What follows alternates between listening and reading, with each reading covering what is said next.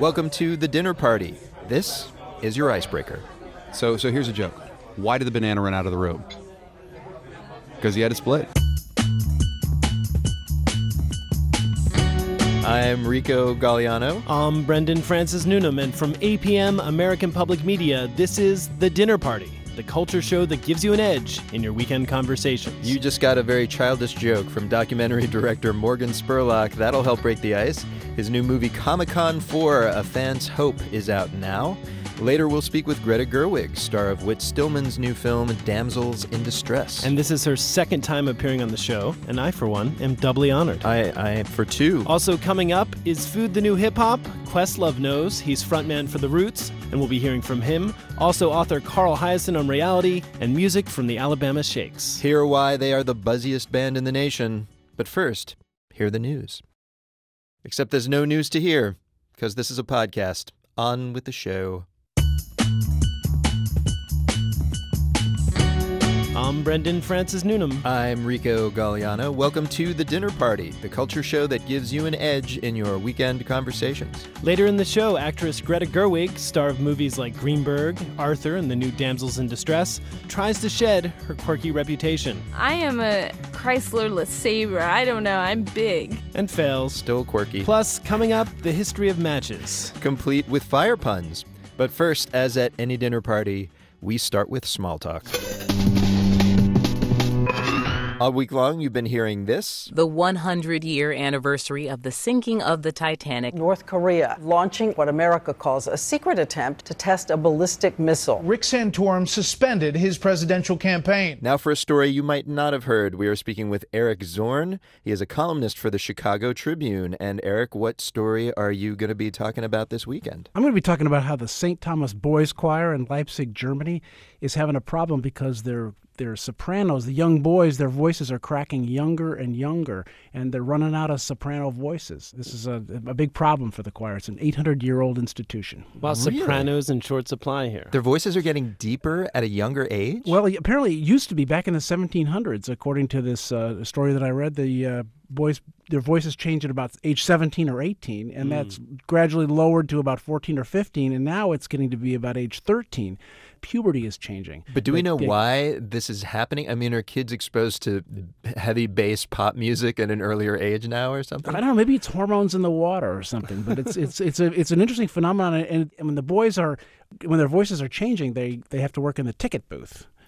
And so you buy your tickets, all the boys' voices are cracking. Wow. You know, this must mean the Gregorian monks have a lot of applicants, right? Because There's more and more low there's voices. lots of low-voiced boys who are probably coming into the monks. job pool. Well, and there's probably a big market for boys who are like 8 and 9 years old who can sing those soprano parts because they got to get them in there early if they're going to keep them and train them. So it seems like it's a pretty easy solvable problem, though. They can just get younger boys to sing, right? Yeah, but the problem with that is that the choir directors find that the younger boys don't really know how to sing with much emotion, that it takes a 12-year-old to put the proper feeling into these.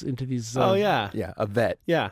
Like a 12-year-old at a private school in Germany can really sing about the agony and ecstasy of living. Well, in a way that an 8-year-old and 9-year-old just can't. They experience the world so much in those 3 years. It is, yeah. It's a 6th grade in Germany, it's really... Yeah, it's pretty, I'm sure it's intense. Yeah, it grows you up fast. It deepens the soul. Man, They're like little Otis Reddings by the time they're 12 over there.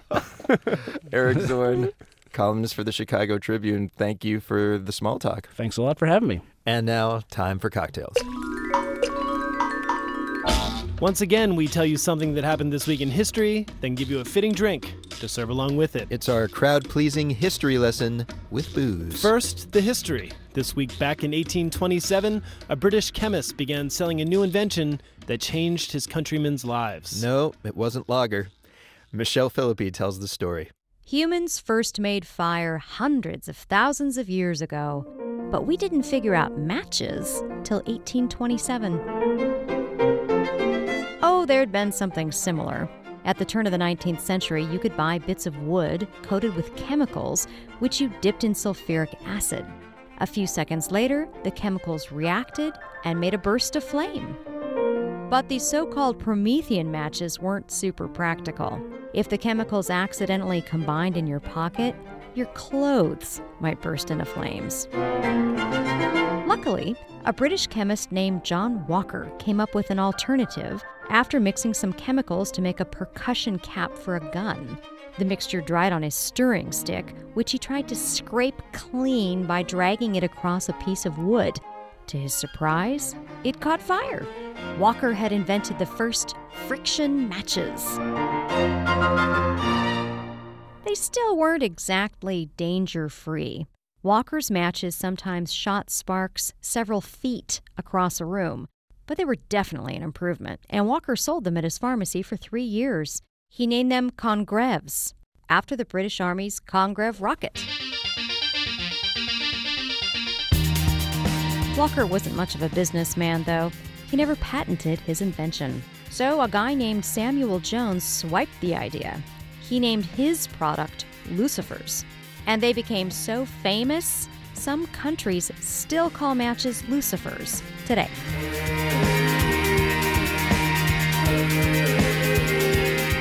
So that was the history lesson. Now it's time for the booze. I'm on the line with Alan McPhail. He is the acting manager at the Vane Arms, a bar in Stockton-on-Tees, the birthplace of John Walker. Alan, thanks for joining us. Hello and welcome from the Vane Arms in Thorpe Hill, Stockton-on-Tees. And Stockton-on-Tees, so Tees is the river nearby your community? Yes, that's right, yeah. We're in a kind of industrial area, and the Tees just runs out to the North Sea, and we're just on either side of the river there. Well, I'm speaking to you from Los Angeles on Pacific, and so you heard the history. What drink did it inspire you to make? We came up with the name Strike.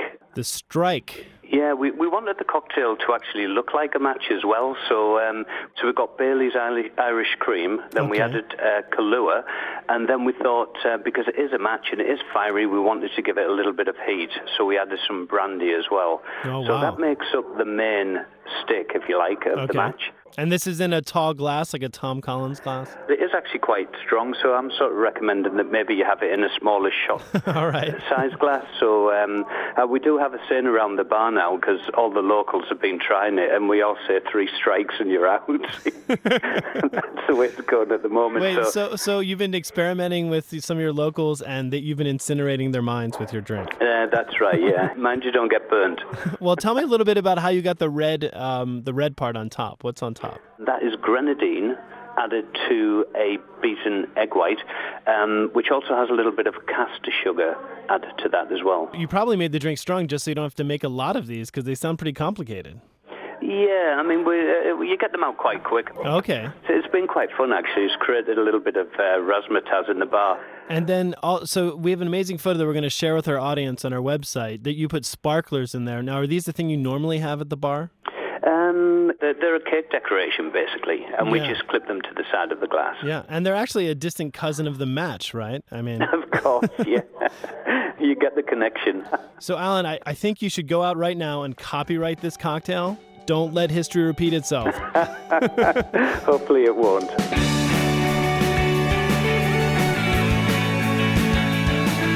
So, Rico, natives of Stockton-on-Tees also invented penicillin, the ShamWow, and the iPod, all of which they failed to patent. That's not true.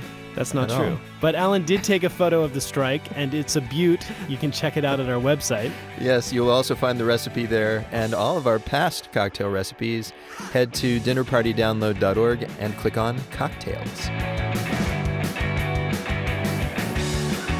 And now, the guest list, in which an interesting person lists some interesting things. Today, our guest is best-selling author Carl Hiaasen. He's known for writing thrillers, but he also won a Newbery Award for young adult fiction.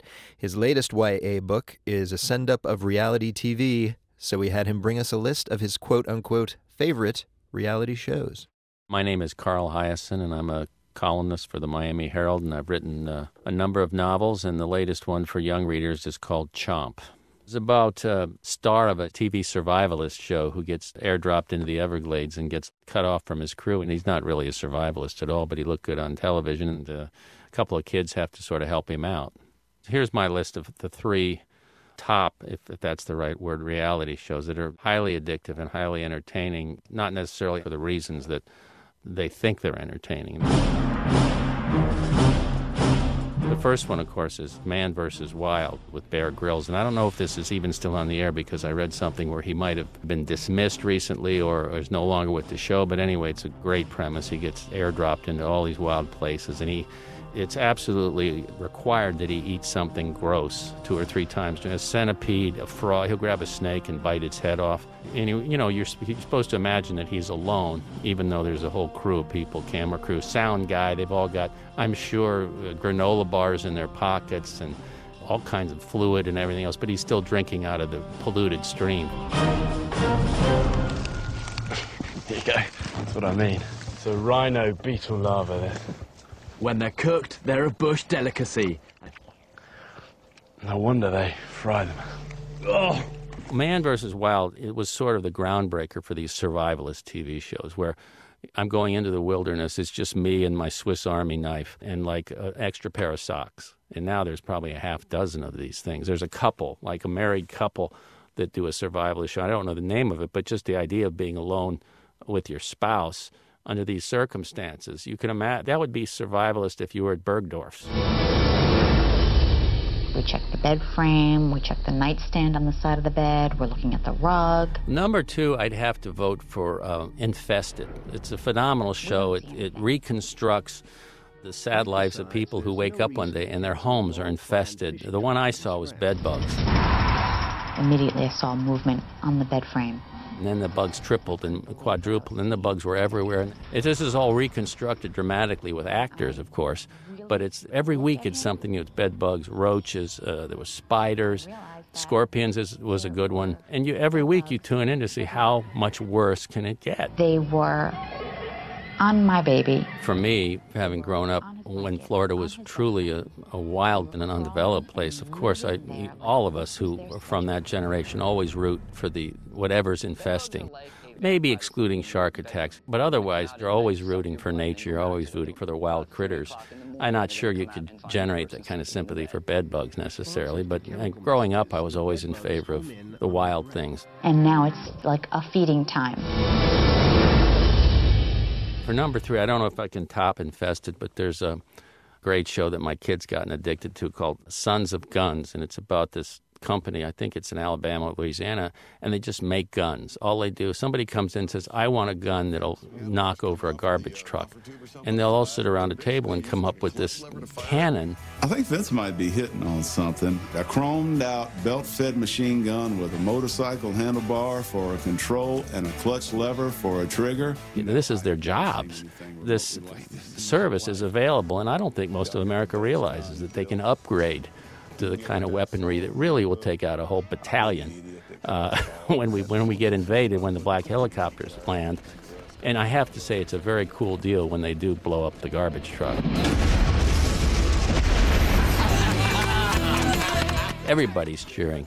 Liberals, conservatives, Democrats, Republicans. You have to say, that's really cool. Look at that thing. It's just splinters.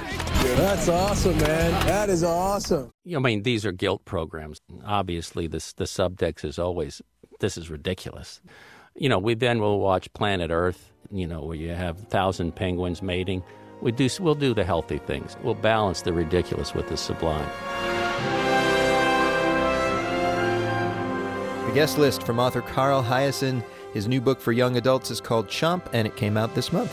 So, Rico, Hiaasen lives in Florida, right? Yeah, that's correct. So I'm thinking he may side with nature most of the time, yeah. But I'm guessing in summer he sides with air conditioning, right? I mean, humidity is an evil thing. Air conditioning and bug spray. Yeah. Folks, we're going to take a break. Coming up, Kathy Griffin teaches us how to shut down a party. I will actually make the clapping sound and say, let's wrap it up. Subtle. When the dinner party returns. Welcome back to The Dinner Party, the culture show that helps you win your dinner party. I'm Brendan Francis Newnham. I'm Rico Galliano. Coming up, kids' music band The Imagination Movers gives us tips for entertaining children. And later, Questlove of The Roots discovers the food world. This is almost like the secret library inside of like Batman's castle.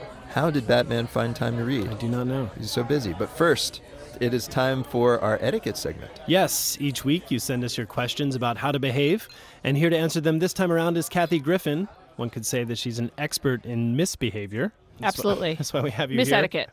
You've won 2 Emmy Awards with your Bravo reality show, Kathy Griffin, My Life on the D-List. You're damn right I did. You have a new TV show, which is a really original title. It's called Kathy. Yeah. And it premieres this Thursday, April 19th. 10 p.m. on Bravo. And Kathy, this is a talk show, right? Yes, it is. Where you'll be talking with celebrities. No.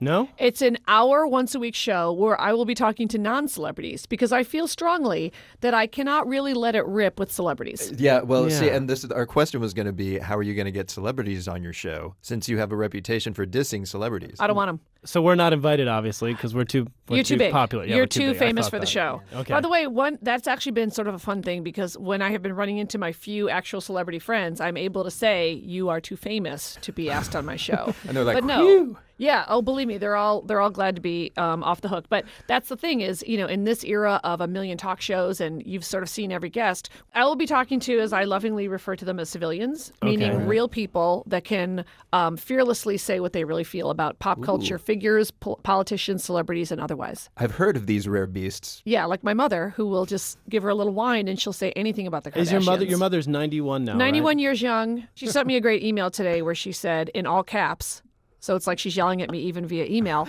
And she said, I'm very excited about your show, although I still am unclear on the concept. Which is great. I don't need her to know what the concept is. Exactly. I just need her to show up, have a little wine, and start talking about Kendra. That's what Rico and I do. Sure. Works for us. We don't talk about Kendra. Kendra, the supermodel, not on our conversation list usually.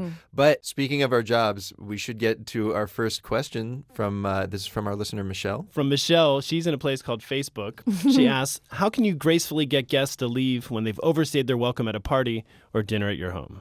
Wow, I'm the worst because I will actually make the clapping sound and say, let's wrap it up. And I'll do actually like the finger sound like I'm twirling like a helicopter.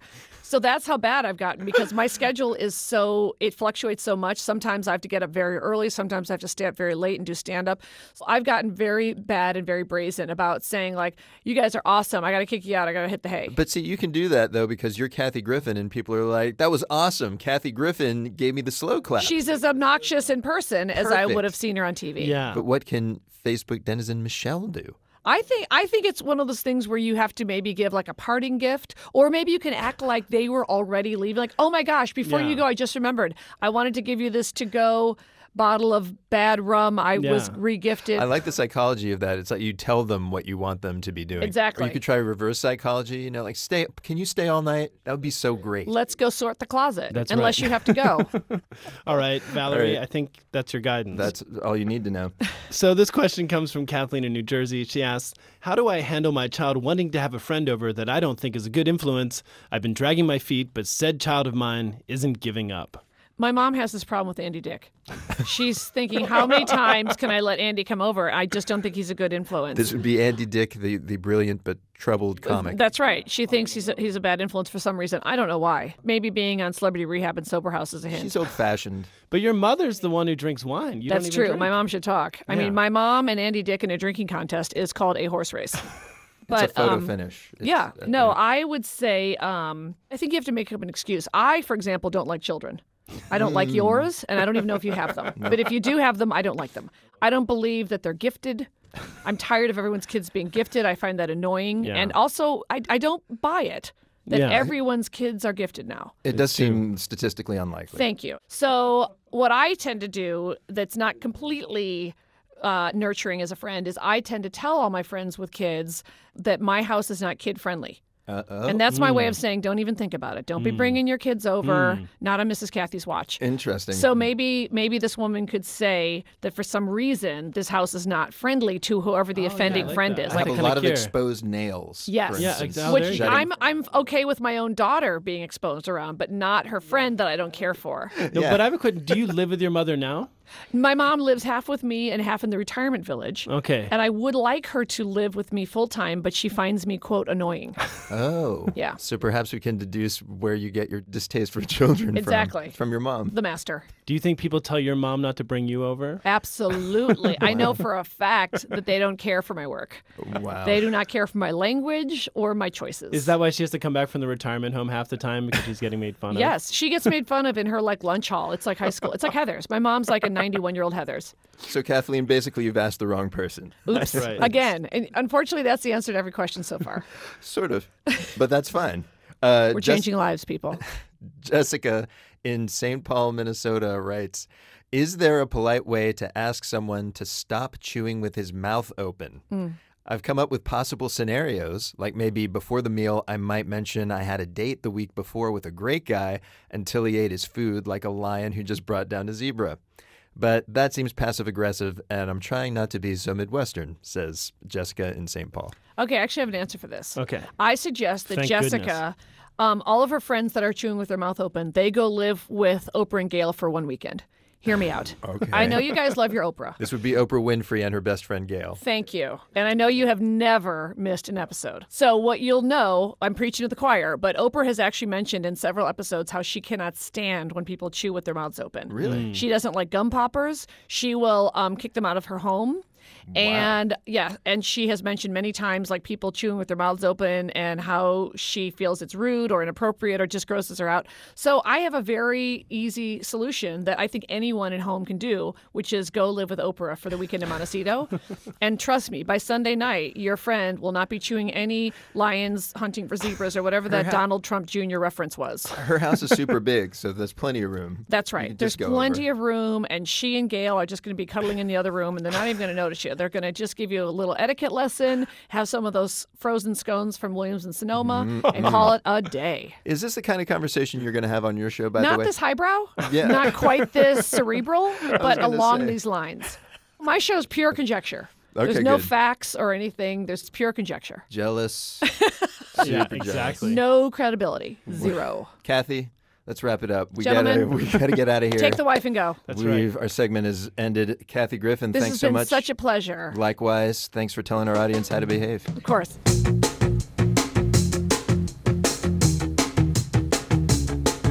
And folks, as you may have noticed, our etiquette segment isn't just for questions about dinner parties. No, we accept questions about all sorts of parties.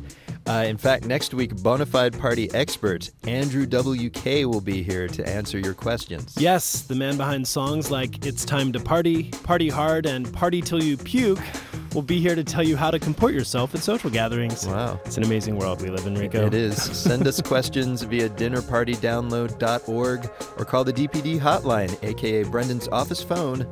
The number is 213-621-3554.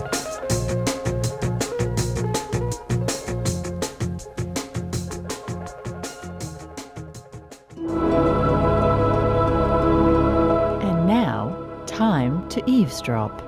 We all know about Fred Astaire, less well known as Adele Astaire. Australian theater scholar Kathleen Riley is trying to change that. Her new nonfiction book is called The Astaires, Fred and Adele. Today we overhear her recounting a dinner party-worthy anecdote about the duo's adventures. Hello, I'm Kathleen Riley, and I have just written a book on Fred and Adele Astaire. Now, Adele Astaire is not so well known as Fred, obviously. We think of Fred and Ginger, but Fred and Adele came before Fred and Ginger. Adele was Fred's sister. What surprises a lot of people is that she was the biggest star of the two. She never went into films, so she's kind of lapsed into obscurity nowadays. But she was probably one of the first pop icons of the 20th century. She was a terrifically sparky, lively personality with real star quality. They had huge successes on both sides of the Atlantic, but one show they did was a colossal flop, and it was called, very inaptly, Smiles.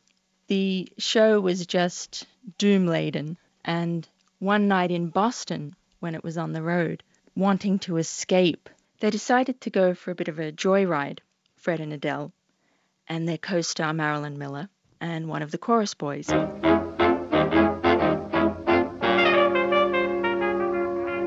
They drove across the Longfellow Bridge, which connects Boston and Cambridge, and Fred had the drivers stop halfway along, and he and Marilyn got out of the car while Adele and the chorus boy stayed in the car. Fred and Marilyn were leaning over the railing of the bridge, just looking down, contemplating the water, when suddenly they hear another car pull up, and all of a sudden, Fred feels this heavy hand on his shoulder, and he's really sort of given the bum's rush. He's shaken like a dice box, he later described it. His sister, meanwhile, in the car, sees that these two policemen had pulled up, grab hold of her brother, and she leaps out of the car, always being the fighter of the two.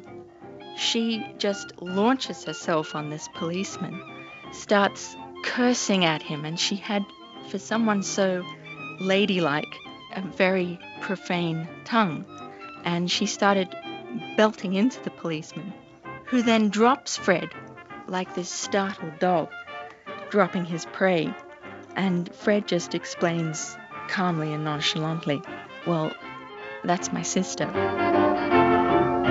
What had happened, the policeman, this bridge, and the very spot where they'd pulled up just to take a few moments, was a notorious spot for suicide. So Fred and Marilyn Miller were taken for a young Harvard freshman and his girlfriend about to undergo some kind of suicide pact.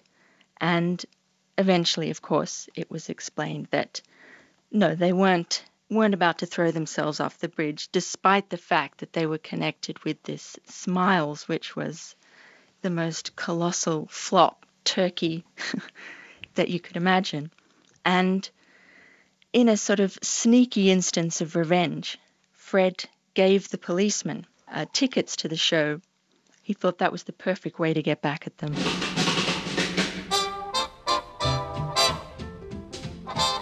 Australian theatre scholar Kathleen Riley sharing a story from her new book about Fred Astaire and his sister Adele.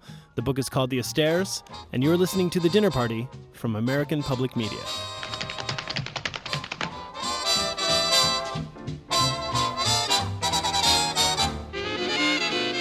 And now, time for Chattering Class. This is the part of the show where we are schooled by an expert in some dinner party-worthy topic. Today the topic is how to entertain kids, and we are joined by some people who do that for a living. Rich Collins and Scott Durbin are two members of the Imagination Movers. They are a pop rock band whose music is aimed squarely at kids. Parents may have seen them on the Disney Junior music and comedy show called The Imagination Movers. And they launch a U.S. tour this week. Rich, hello. Hello. And hello, Scott. Hello. So, wow, I thought we would be able to distinguish one from the other, but you both sound equally happy. He's showing you how we entertain children. Apparently. Well, so first of all, did you start the band with some kind of background in child psychology or something that let you know what kids enjoy, or did you learn as you went along? Well, this is Mover Scott. I was a teacher for 10 years, and so, one of the things that we wanted to do when we kind of formulated this project was make sure it was research-based. Even the whole idea was kind of, as a concept, was to model problem solving, and foster independence in kids. And really, the cornerstone was really encouraging creativity in kids. This does sound like a curriculum almost, which is kind of amazing because, even if you're trying to teach grown-up stuff and mix it with pop music like politics or something like that, that often fails. And yet you did it. We did. All right, so teach us a few things. Maybe to start, how do you get the average kid's attention? Because I know when I was a kid, that was never easy, if not utterly impossible. Kids respond to very kinesthetic and tactile kind of encouragement. And so our songs are interactive. Like our kind of our hallmark piece is jump up, get down, stand up, turn around, and these kind of interactive activities.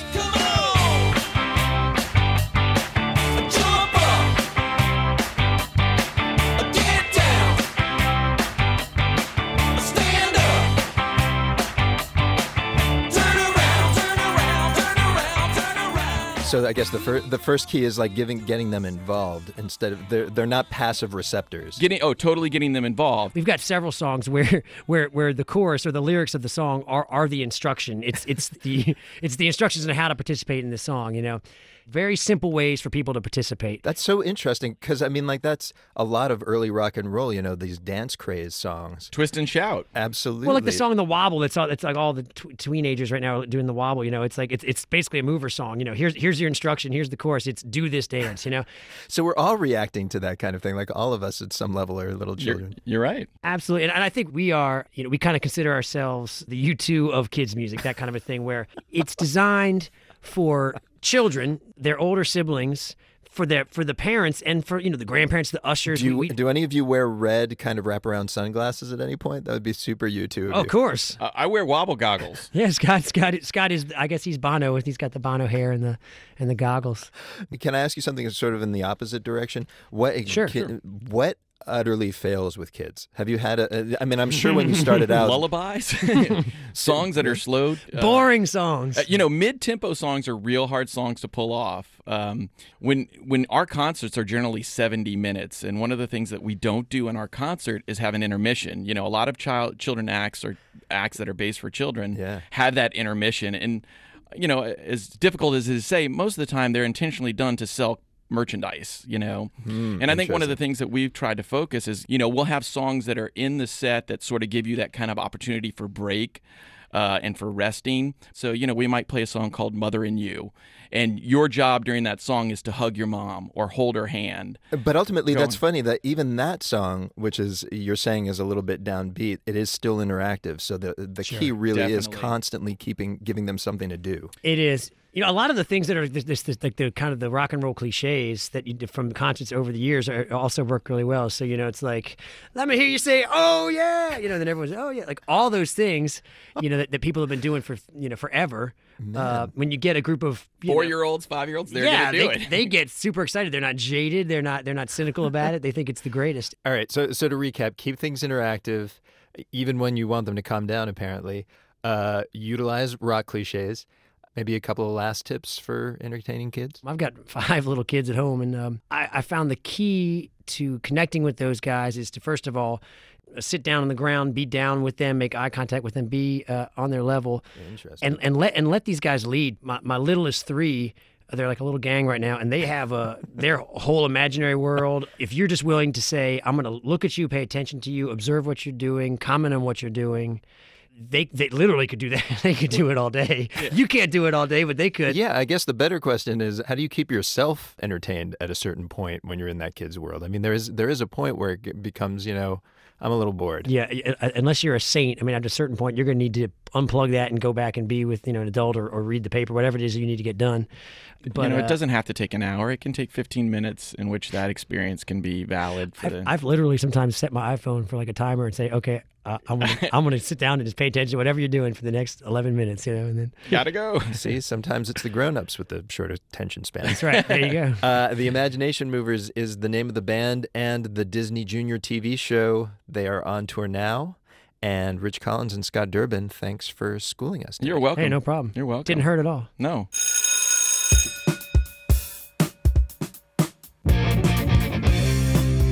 So, Brendan, just remember, the next time you're at a rock concert, okay, and you engage in call and response with the lead singer, okay, you are acting like a 5-year-old.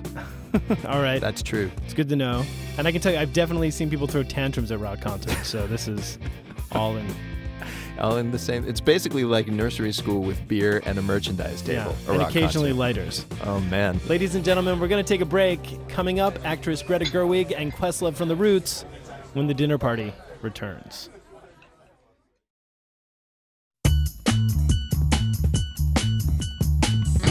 Welcome back to The Dinner Party, the show that gives you an edge in your weekend conversations. I'm Rico Galliano. I'm Brendan Francis Noonan. In a few minutes, we'll hear a new track from Buzz Band, the Alabama Shakes. Shaking begets buzzing. It is true. But first, it is time for the main course, where we talk about the best part of any dinner party, the food.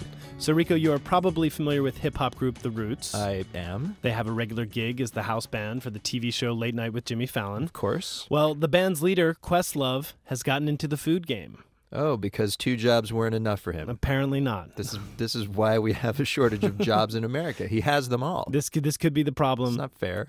Probably not the problem. But look, it's good for the world that he's doing this because it turns out his buttermilk chicken is as good as his music. Bon Appetit magazine named it one of their top things to eat in 2012. Okay. And all of this ruffled the feathers of David Chang, a guy who is known for, among other things, his fried chicken. That's right, which is a big deal at his restaurant, Momofuku. Yeah, it's $100, his chicken there. Good God. Yeah. Well, this week, David Chang challenged Questlove to a fried chicken cook-off on The Jimmy Fallon Show. And before it all went down, I met Quest backstage to talk to him about his new food venture. All right. And as I do with all of our guests, just to set a recording level, I started by asking him what he had for breakfast. I had egg white omelet, spinach, veggie sausage, and Turkish bread with no gluten or sugar in it. Turkish? What is Turkish bread? This is the bread that all bread lovers would kill for. This is like, for those that are trying to avoid bread and the carbohydrates in it, this has absolutely zero. This is like the water of bread. Does it taste like bread? It tastes better than bread. It's lighter than bread. I wouldn't overdo it, but for those that have a bread Jones that are kind of on the eating program I'm on, this does the trick. That's a pretty healthy diet for a guy who's becoming famous for his fried chicken. See, this is a very strange crossroads you found me on, because like right now I'm it's bad when you're like counting the days.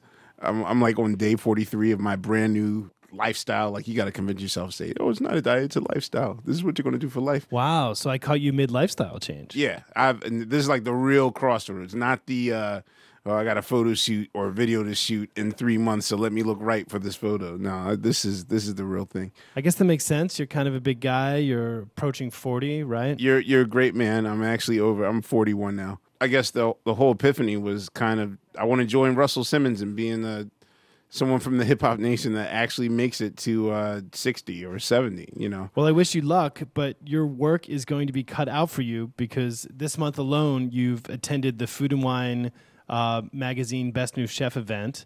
Bon Appetit recently called your chicken one of the top 25 things to eat in 2012. There's going to be tons of great food around you as you receive all these accolades. Tell me how you put yourself in this position. How did you start making and selling chicken? I did a DJ gig once, and this truck pulls up, and it was special. I'd never seen just an all grilled cheese truck. And it seemed like there were more people in line for the grilled cheese truck than there were to see me DJ. And I was one of the people. Like, I'm putting on a 25-minute song so I can run and get me a 3-cheese rye buttered grilled cheese as well. So after seeing that, I kind of tossed around the idea of like, man, I wanted my version of like, I figured like a Questlove's version of Mr. Softy ice cream truck, but with like comfort food. I like it. Mr. Softy is the song of our youth, summer song of our youth. Right. So I was thinking like my version, like, I would do like Soul on a Roll or something. So that's always been like, the dream talk. But because I'm in hip hop's version of the Grateful Dead. You said that, I didn't. Yeah. So because we're always traveling, like, I really can't commit to any outside ventures, musical or culinary. So now that Fallon kind of keeps us in one place for a long period of time, I started to get that Jones again, and my managers was like, well, why don't you explore that option? I created a Twitter page at Quest, Cook for Quest, and kind of put the word out there that I was looking for a chef. And, I'm happy to say that, Alita Bradley, she's made miracle chicken. Any place that we've served this dish, be it, food bazaars or contests or whatever, like, we've managed to come up roses. So, and it's like buttermilk fried chicken? It's buttermilk fried chicken. It's incredible. All I wanted was just a simple, funky food truck with a funky version of my version of Mr. Softy's bells playing and that type of thing. But now, the culinary world is like no other world I've ever seen before. Well, I was going to ask you about that. People say food is the new music, the new indie rock, the new hip hop. Chefs are rock stars. People now identify themselves by what they eat. You represent the collision of music and food culture. What is going on there? What I'm learning is in all the worlds that I observe, the film world, the music world, the food world, it's pretty much the same. I mean, there's a subculture that's usually experimenting and trying out new ideas. There's a mainstream that's trying to package and rush it to you in mass quantity, for monetary means. There's an audience that has the patience to sort of sift through and pan for gold. And then there's the audience that's just, open for business and mass consumption, and I'll take whatever you give me. And that's pretty much the same for music, for film, for food. Well, long before food became as hyped as music, people were singing songs about food. You're known as a DJ. I was wondering if you could tell me your favorite song that involves food, and then maybe we could use it as our outro. One of my favorite hip-hop songs is one of my favorite hip-hop groups. A Tribe Called Quest has a song called Ham and Eggs, where they just talk about food, their favorite foods, which, you know, is such a fun thing for hip-hop to do, you know, that rarely happens anymore. Like, you know, I would love to hear a Drake and Wayne song and Nicki Minaj song about, you know, their favorite peanut butter sandwiches. But, yeah, that to me was one of the great hip-hop culinary songs. And you can listen to Ham and Eggs, but you can't eat them anymore. I cannot eat them. So, Rico, something else I learned from talking to Quest. All right. His dad was in a doo-wop group called Andrew and the Hearts, who were on the legendary Chess Records label. Really? Yeah, isn't that rad? That's awesome. Yeah, so as a kid, he basically toured around with his father, and he grew up eating Howard Johnson's and IHOP. Like, that was the food of his youth. See, I can see the doo-wop in his music, but I cannot see the pancakes and blueberry syrup of his youth in the gluten-free bread. Yeah, well, that's a contrast. It's quite a journey. People, if you want to find out how Quest's buttermilk fried chicken did against David Chang's chicken, head to our website. It's dinnerpartydownload.org. I don't eat no ham and eggs, 'cause they're high in cholesterol. Hey, yo, fight, do you eat them? No tip, do you eat them? Hey, not at all. I don't eat no ham and eggs, 'cause they're high in cholesterol. Jerome, do you eat them? No shot, do you eat them? Nope, not at all. Hey. Our guest of honor this week is filmmaker and actor Greta Gerwig. She appeared in last year's remake of the movie Arthur. She co-starred in Noah Baumbach's film Greenberg alongside Ben Stiller, and she stars in the new film Damsels in Distress, the first work in 12 years or so from celebrated indie director Whit Stillman. And Greta, welcome back to the show. Thank you. I've never had a double radio appearance before. This is the first. You know, like, it's good to be back. You're worth it. Thanks. And actually, for this film, I'm really glad to have you back. I thought it was incredibly fun, extremely optimistic, which is always nice in these times. Yes. And it also deals with gender politics, mental illness, and suicide attempts. I like to say that it's a candy-colored comedy extravaganza of suicide prevention. That's what it is. It is true. The movie itself could prevent suicides. Yeah, I actually do think that Whit wanted to make a film that would make people happy. I think he has very unpretentious aims despite the way his characters speak. Right, yeah. Their elevated way of talking. I think he very much just wants to make a piece of entertainment that makes people happy. Plot-wise, it's about a college where a lot of the guys are boors and a lot of the other students are depressed. And these three girls are kind of trying to make things more pleasant for everyone. Is that fair to say? Right. And they're also not cool. Nobody really likes them that much. But they're very determined. You probably think we're frivolous, empty-headed, perfume-obsessed college co-eds. You're probably right. I often feel empty-headed. But we're also trying to make a difference in people's lives. And one way to do that is to stop them from killing themselves. Have you ever heard of the expression, prevention is 9/10 the cure? Well, in the case of suicide, it's actually 10 times the cure. Those are cliches, aren't they? Yes, they are. Your character is almost literally insanely optimistic. How much was the attraction a chance to just do something this unremittingly positive? Well, it was unrelentingly positive, but it was so madcap. It was someone who has so many opinions and is incredibly bossy, but also is a glutton for criticism. She just loves it when people tell her that she's wrong. But isn't that is how positive she is? She's so positive that she loves it when people say something bad about her. Yes, I just had never read a character that had so many contradictions and was so alive in them. She's also a liar, even though she's completely sincere. I actually was with Whit. Someone asked him about lying, and he said, well, I think people who tell the truth are just terrible bores. And to me, Violet really is like almost a female Whit Stillman. Really? He really thinks tap dancing and dressing well helps you feel better and not be depressed. It is actually interesting because it is so candy colored that in the modern world I kept wanting to ascribe satire to it. Like this can't be for real. But after a while you start to realize, no, this guy is completely sincere. I know. You can't fake individuality or free thinking. You either are marching to the beat of your own drum or you're not. And wit definitely is. Well, actually, speaking of individuality. Yes. Last time you were here, you talked with us a little bit about the Times film critic A.O. Scott. He called you, quote, the definitive screen actress of your generation. Right. But actually what we didn't talk about was the second part of that quote, which goes, she seems to be embarked on a project of redefining just what it is we talk about when we talk about acting.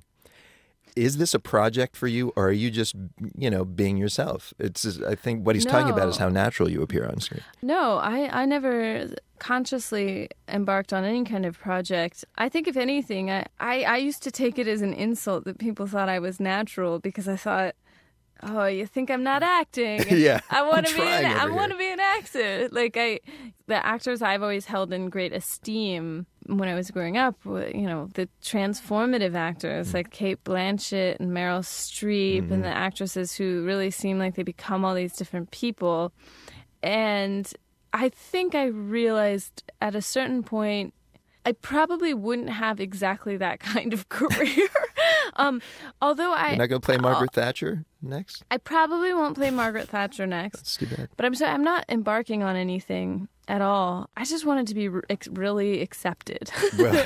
Well, you've been on our show twice, so mission accomplished. But I mean, John Wayne is one of the best actors I think I've ever seen do anything, and he doesn't transform anything. He's John Wayne. But you believe every second of what he does. Same with Jimmy Stewart, same with...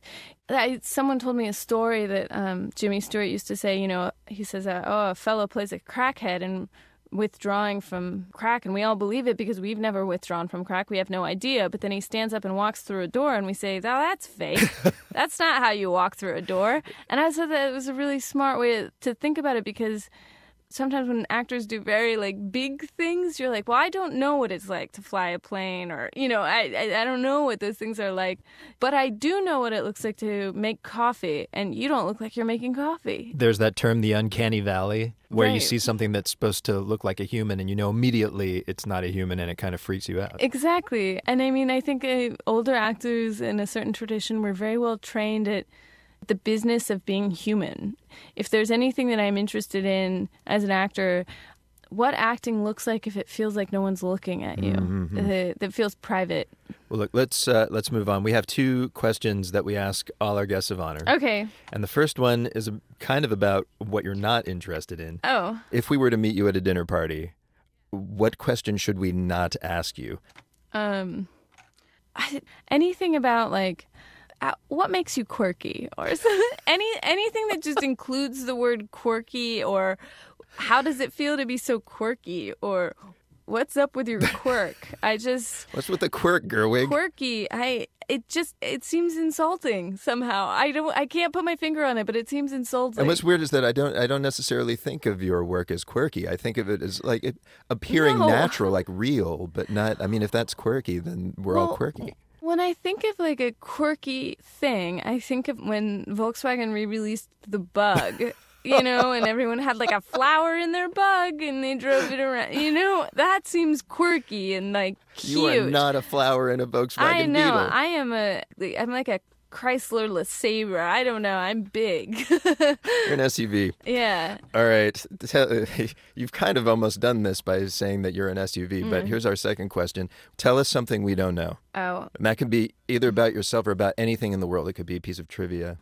Okay, well, I've got one that I don't know it's true or not, but I've always heard it was true, so I think it's true. It's a good one. The Nobel Prize? Yes. There's no Nobel Prize in mathematics. Usually if someone wins for mathematics, they'll win in the realm of economics. Okay. And the reason there's no Nobel Prize for mathematics is Alfred Nobel's wife ran off with a mathematician. What? Yeah. Isn't that awesome? So much for a high-mindedness. I know. I don't know that that's totally true, but I'm choosing to repeat it because I choose to believe that the world is that petty. I love it. And Brendan, we did some fact-checking. We meaning you and your intern, Google. That is correct, Mr. Google.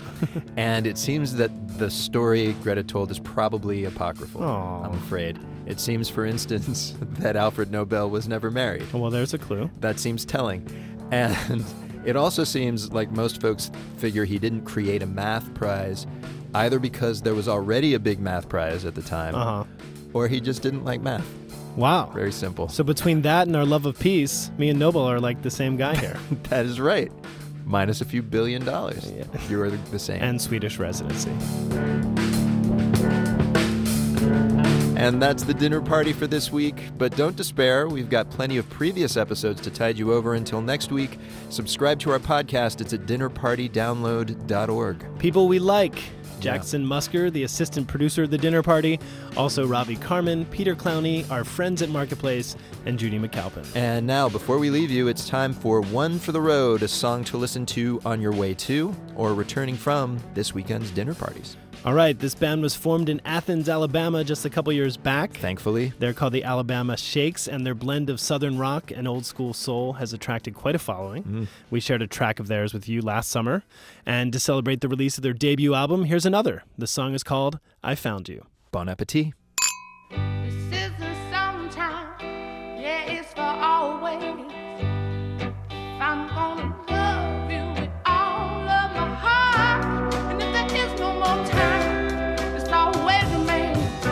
Even as the world spins itself apart. 'Cause I remember the day I waited so patiently for God to bring someone who's gonna be good to me.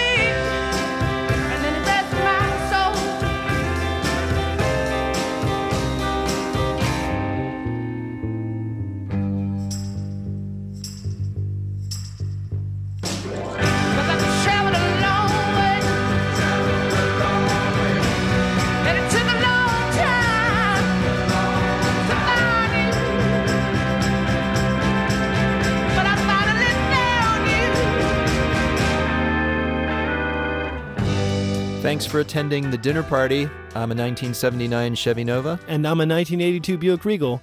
Thanks for listening.